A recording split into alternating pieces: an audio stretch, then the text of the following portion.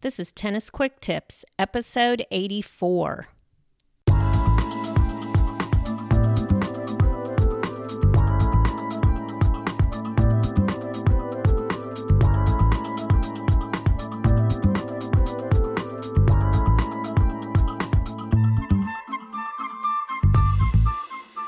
Hi, this is Kim from TennisFixation.com. I'm your host for the Tennis Quick Tips podcast. With each episode, Tennis Quick Tips brings you a quick and easy tip to help improve your game and to make sure you're having fun every time you step on court. Why aren't you poaching more? You know you should be, and yet you're so afraid that you'll get caught with the down-the-line return from your opponent that you keep standing there at the net, flat-footed and never taking a chance on poaching. But have you tried fake poaching? Fake poaching just might be your ticket to poaching success. In this episode, I'm going to explain to you what fake poaching is and why you should give it a try in your next match. Okay, just what is fake poaching? Well, it's exactly what it sounds like. Fake poaching occurs when you pretend that you're going to poach by making a move that looks like you're about to poach, but then you actually don't. And why, you might ask, would you do this? Because fake poaching often works just as well as real poaching. It can lead your returning opponent to believe that you may be poaching and can therefore cause them to hit a weaker return than they might otherwise hit. It's also a great way to get into your opponent's head, to put the thought in there that anytime you're at the net, you just might poach. It can also result in you actually poaching. If your opponent does in fact hit a weak return, you may find that you can make a move to go ahead and poach that weak return. So let's talk about the steps in fake poaching, what you need to do to actually make it happen and to make it happen correctly. Here are my 5 tips for fake poaching. Number 1, decide to fake poach. I know that seems obvious. We're talking about fake poaching after all. But you need to give yourself a mental boost by making the decision that you're going to put this tactic into play, that you've committed to do it. Number 2, communicate what you're doing with your partner. Tell your partner that you're fake poaching so he or she is not surprised when you don't actually complete the poach. The worst scenario is that you don't tell your partner, you make the move to fake poach, your partner switches thinking you're poaching, and you both end up on one side of the net and no one covers the return.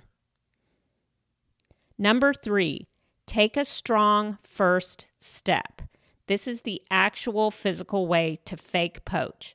Make sure you get your opponent's attention by taking a strong first step. This gives them the message that you might poach. And that strong first step is stepping diagonally, so slightly forward and slightly towards the center line with your foot that's closest to that center line, taking that step, and it needs to be obvious and it may even need to be loud. In other words, you may need to really put your foot down so that your opponent who's concentrating on hitting the return gets it either in their peripheral vision or in their ear. They understand that you are trying to poach. Number 4, here's the part where it gets fake. Push back to your position.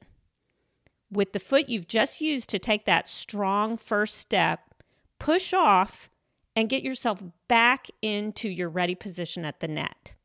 So you step over and then you push back. That's what makes it a fake. Number 5, play out the point. You need to be prepared for whatever return comes back over from your opponent. If you've been effective, it may be a very weak return and you should be ready to possibly put it away. That's right. Even though you're fake poaching, your fake poach may turn into a real poach if it's effective and your opponent hits a weak return.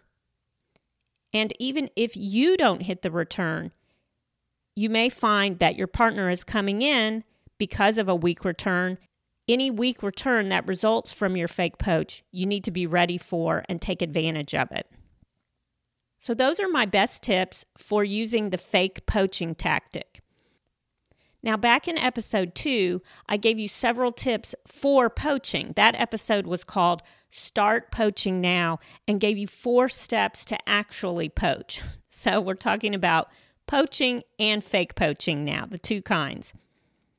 What I've done to help you out is I've put those tips from episode 2 and these tips I've given you today on fake poaching together in one tip sheet. That tip sheet is called How to Poach and Fake Poach in Tennis.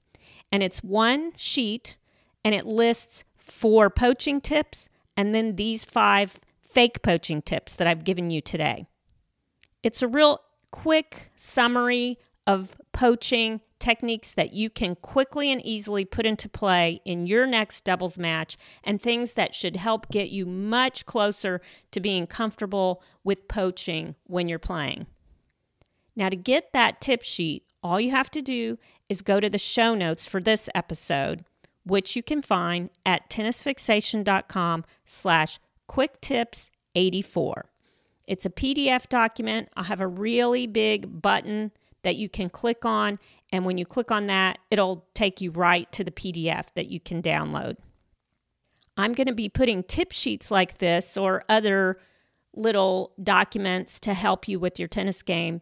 I'm going to be putting those together all this month because it's May and it's tennis month. So happy tennis month. My plan is that all month long, I'm going to be doing some fun things, a lot of giveaways like these tip sheets, and I'll also have some other fun activities going on. You can check out what my plan is if you head over to Tennis Fixation, and the post that really talks about it you can find at tennisfixation.com/tennismonth, and that lists all the fun I have planned. So for today and for the next 3 episodes, my plan for the podcast is to have some really great tip sheets or other one-page documents that'll help you with your game. But I also have some giveaways planned, and those will all be listed out over at tennisfixation.com. So check out that post. It was tennisfixation.com/tennismonth, and that'll tell you what my plan is for the month of May.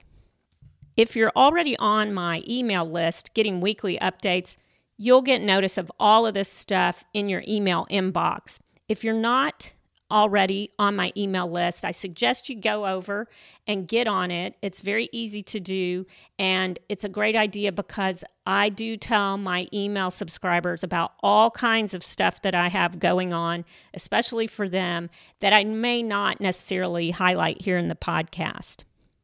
So to get on that email list, head over to tennisfixation.com/updates. And as a bonus, when you get on the email list, you'll get a free copy of my ebook, 10 Quick Fixes to Improve Your Serve. No lessons required. It's my 10 best tips for improving your tennis serve.